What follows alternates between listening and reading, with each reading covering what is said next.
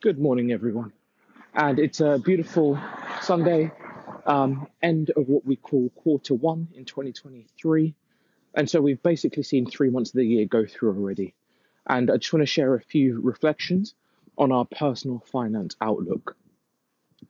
So it's been a really busy time across the world where we've seen successive governments. You've seen the European Central Bank, you've seen the Americans, we've seen the UK raise interest rates. We've also seen the failure of a couple of banks in the States, and there's a little bit more uncertainty about where global finances are really moving to. It's a very, very strange time for us. So, what does that mean for us and our personal money, our personal finances? Well, I'll share with you a few of our thoughts. So, from an income perspective, a lot of government narrative has been talking about the fact that incomes have been increasing around the kind of 5 to 10% mark. That means people have been getting pay rises around the 5 or 10% mark. And that's been suggested has been fueling inflation. So inflation is the gradual rising of prices in the economy. And it can be driven by a few things, either because supply of goods is low or because demand of goods is high. What we've actually seen is that you've got both happening for different reasons, which we won't go into now. But there are different reasons why we've got higher prices right now. The reality is, for a lot of us, any 5 and 10% pay rises hasn't necessarily felt like a lot because it's just been getting sucked up by the goods that we're buying. So it may be the case that incomes have been increasing in pockets by 5 and 10%. Unfortunately, some of that has also been driven by hardworking people going on strike because they feel they haven't had fair conditions. So it's not been necessarily a great situation in terms of income, because 5 and 10% hasn't quite been enough to absorb the actual real rate of inflation in our economies. And some people have had to work really hard for it and unfortunately say strike for it. So income has been, in relative terms, broadly flat. When I say relative, I mean relative to the rate of inflation has been broadly flat, or we're still losing money. It points that we still have potentially a real income problem. And when we look at ways to improve ourselves, ways to take ourselves forward for the next quarter, solving an income problem may be it. Now, it's not easy, in as much as figuring out new, reliable ways to bring in new income is, for many, not the simplest thing in the world. If it were, we'd all be doing it. But difficult times call for big, important decisions, and changing the way we do things. And I think a lot of that might need to be rethinking how we can create income. Uh, the digital economy has created what they actually call a creator economy. So it's where you're able to, as a normal person, create digital goods, which you can then obviously distribute, sell on an online marketplace. We've played around with it a little bit, actually, Avoiding Broke team. We've created a bookstore. So we've got, I don't know, approaching 50 digital books.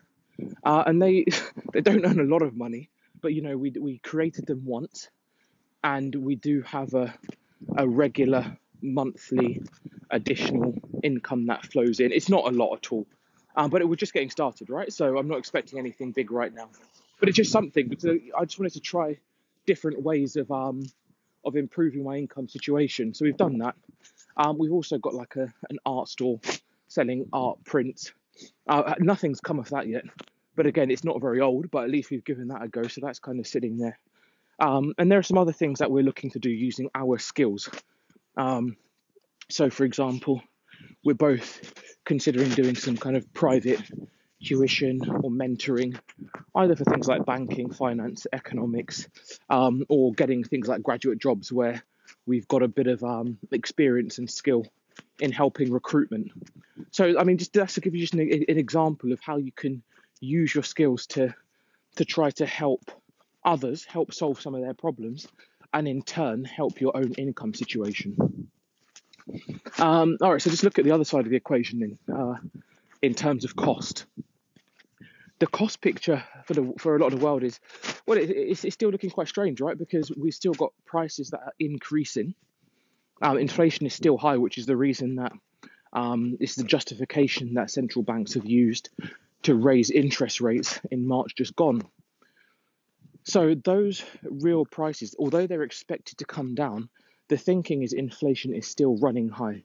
And for many of us, we're still seeing very high prices in our day-to-day goods. I was out yesterday and did see that the cost of petrol, which I've not bought for a little while, the cost of petrol, so gasoline, seems to have come down significantly here in the UK. So that's a good thing. That's obviously really welcome. But if you look at the cost of food, it's still unbelievably high, and goods are getting adjusted in price, adjusted upwards. I feel it's every week, or certainly every other week, which is too frequent for most household budgets to be able to absorb. I mean, even if you've got a monthly, given how many people live paycheck to paycheck, even if you see the price of goods increase on a monthly basis, it's very difficult for normal incomes to just accept. So that's been pretty tough.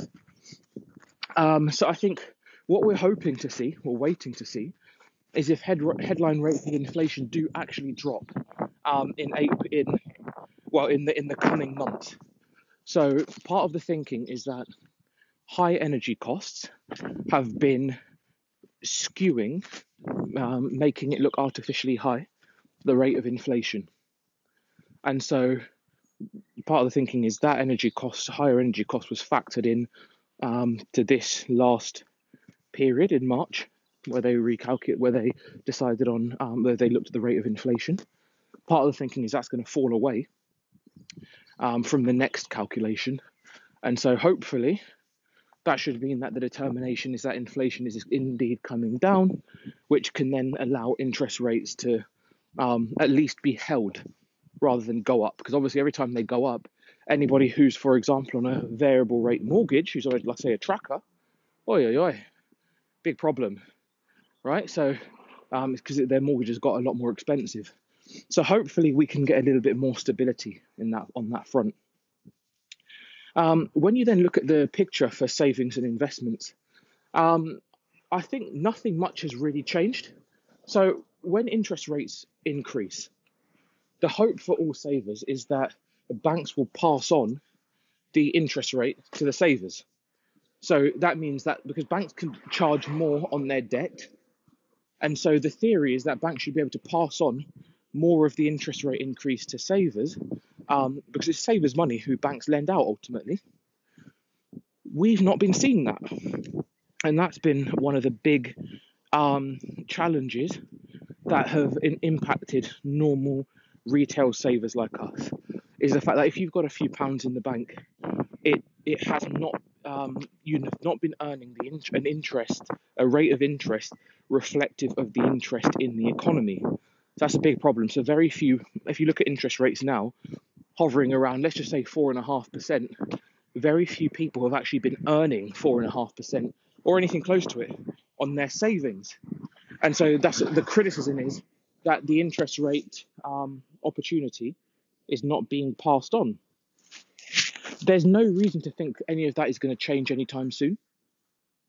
There's not been any indication to suggest any change in bank policies, bank approaches to give more of that high interest rate through to savers. I'm not predicting anything, but I'm saying we have to make decisions based on the interest rate pass-through being roughly the same, which means that there's still going to be a bit of a disparity between the headline rate of interest that we see in the economy versus that which we're obtaining as savers. What that means is that don't bank on interest rates to get rich, right? That's what it means to me, at least, anyway. I think it calls for just a lot more balance for us to see higher interest rates being more about economic corrections. Banks may be looking to make up for a lot of years of not having of having lower margin lending, of not having quite as much profit in their lending, And also, they're being asked to potentially hold more capital on the back of the bank failings in America.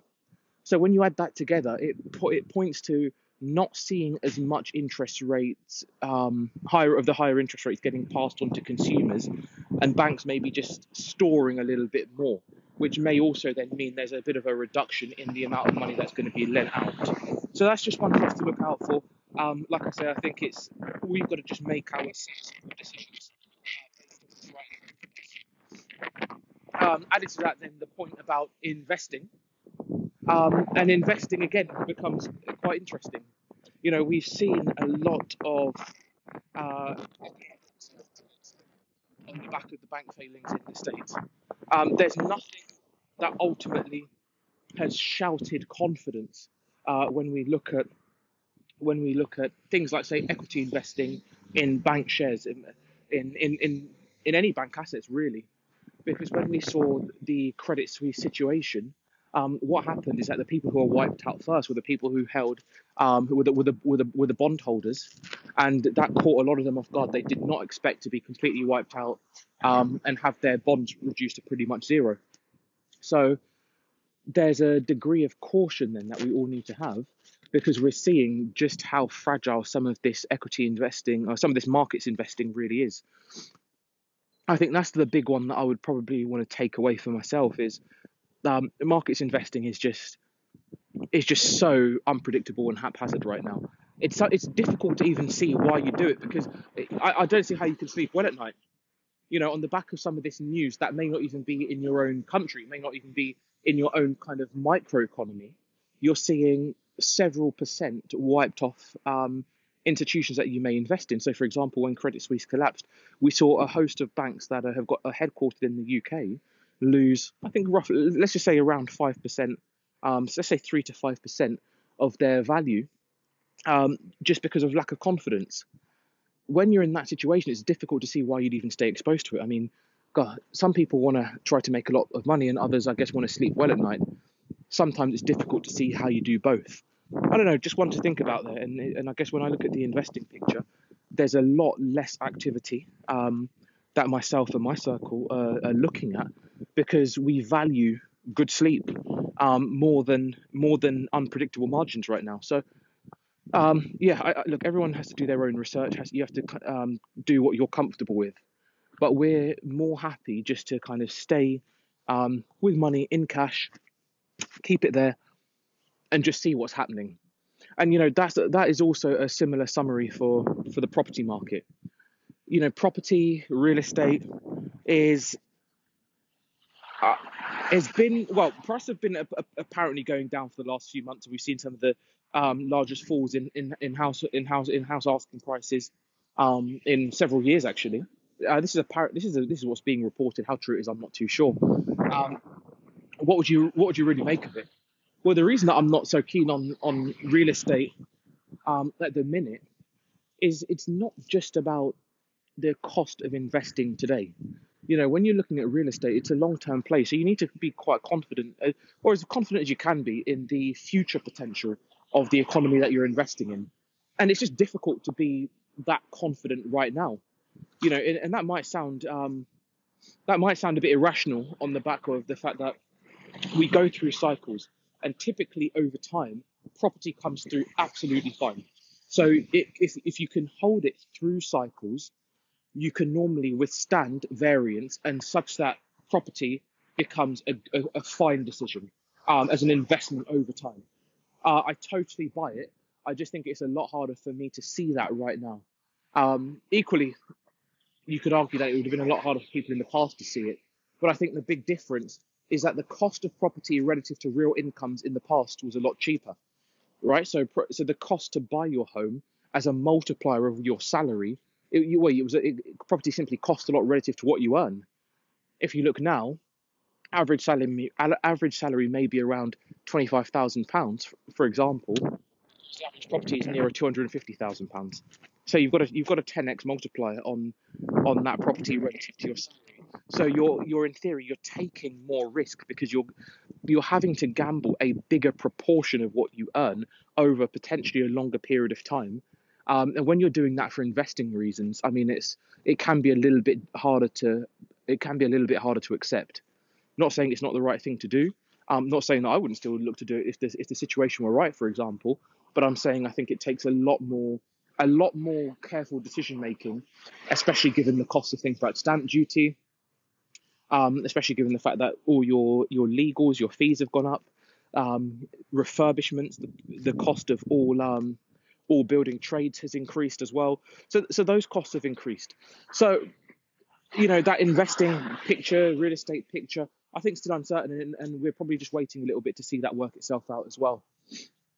And then I think that's broadly where we are, guys. It's almost like a pretty unpredictable little bit of a flat time when, in summary, we have got a chance to review our income situation, and that's becoming more and more necessary, I think, as the months go on, where we're not seeing an awful lot happening in terms of not a lot where we necessarily can be confident about investing. And so we have to it's probably not have to, but it's probably worth being cautious depending on your situation. In terms of saving, the bank pass-through is quite low, and they're under a bit of criticism for it. But holding your money in cash may still remain the smartest thing you can do, or at least it's what we're doing, just because you're making a trade-off. The more you invest in unpredictable things, is the less well you sleep. So you've got this decision to make between, do I want to kind of chase the upside, or would I rather just sleep well for a little bit of time and then kind of reload and go again? It's only individuals can make their choices, right? Everyone's got to make their own decision. But that's what I think it's coming down to, and that's how we're kind of balancing up our choices here. And we're choosing to sleep well at night rather than chase the upside. I think there's going to be time for it, but we're sleeping well. We're playing around with some income generation opportunities. Keeping costs low, always, because it's really just a basic discipline point. Just keep those costs low. Not worrying too much about the investing horizon. I think there'll be opportunities, but I just don't feel instinctively good about it right now. So just kind of keeping a bit more relaxed. And taking a lot of time to just get some good habits, sleeping well, eating well, exercising a lot, resting, meditating, doing all those things that ultimately they make you a stronger, fitter, happier, healthier person. And that's it, guys. That's it. That is the end of Q1 outlook from AB on personal finance. We wish all of you the best of luck. And if you have any thoughts, reflections, comments, queries, let us know. You can find us on all platforms at Avoiding Broke. All right, till then, have a great weekend. Speak to you soon. Bye.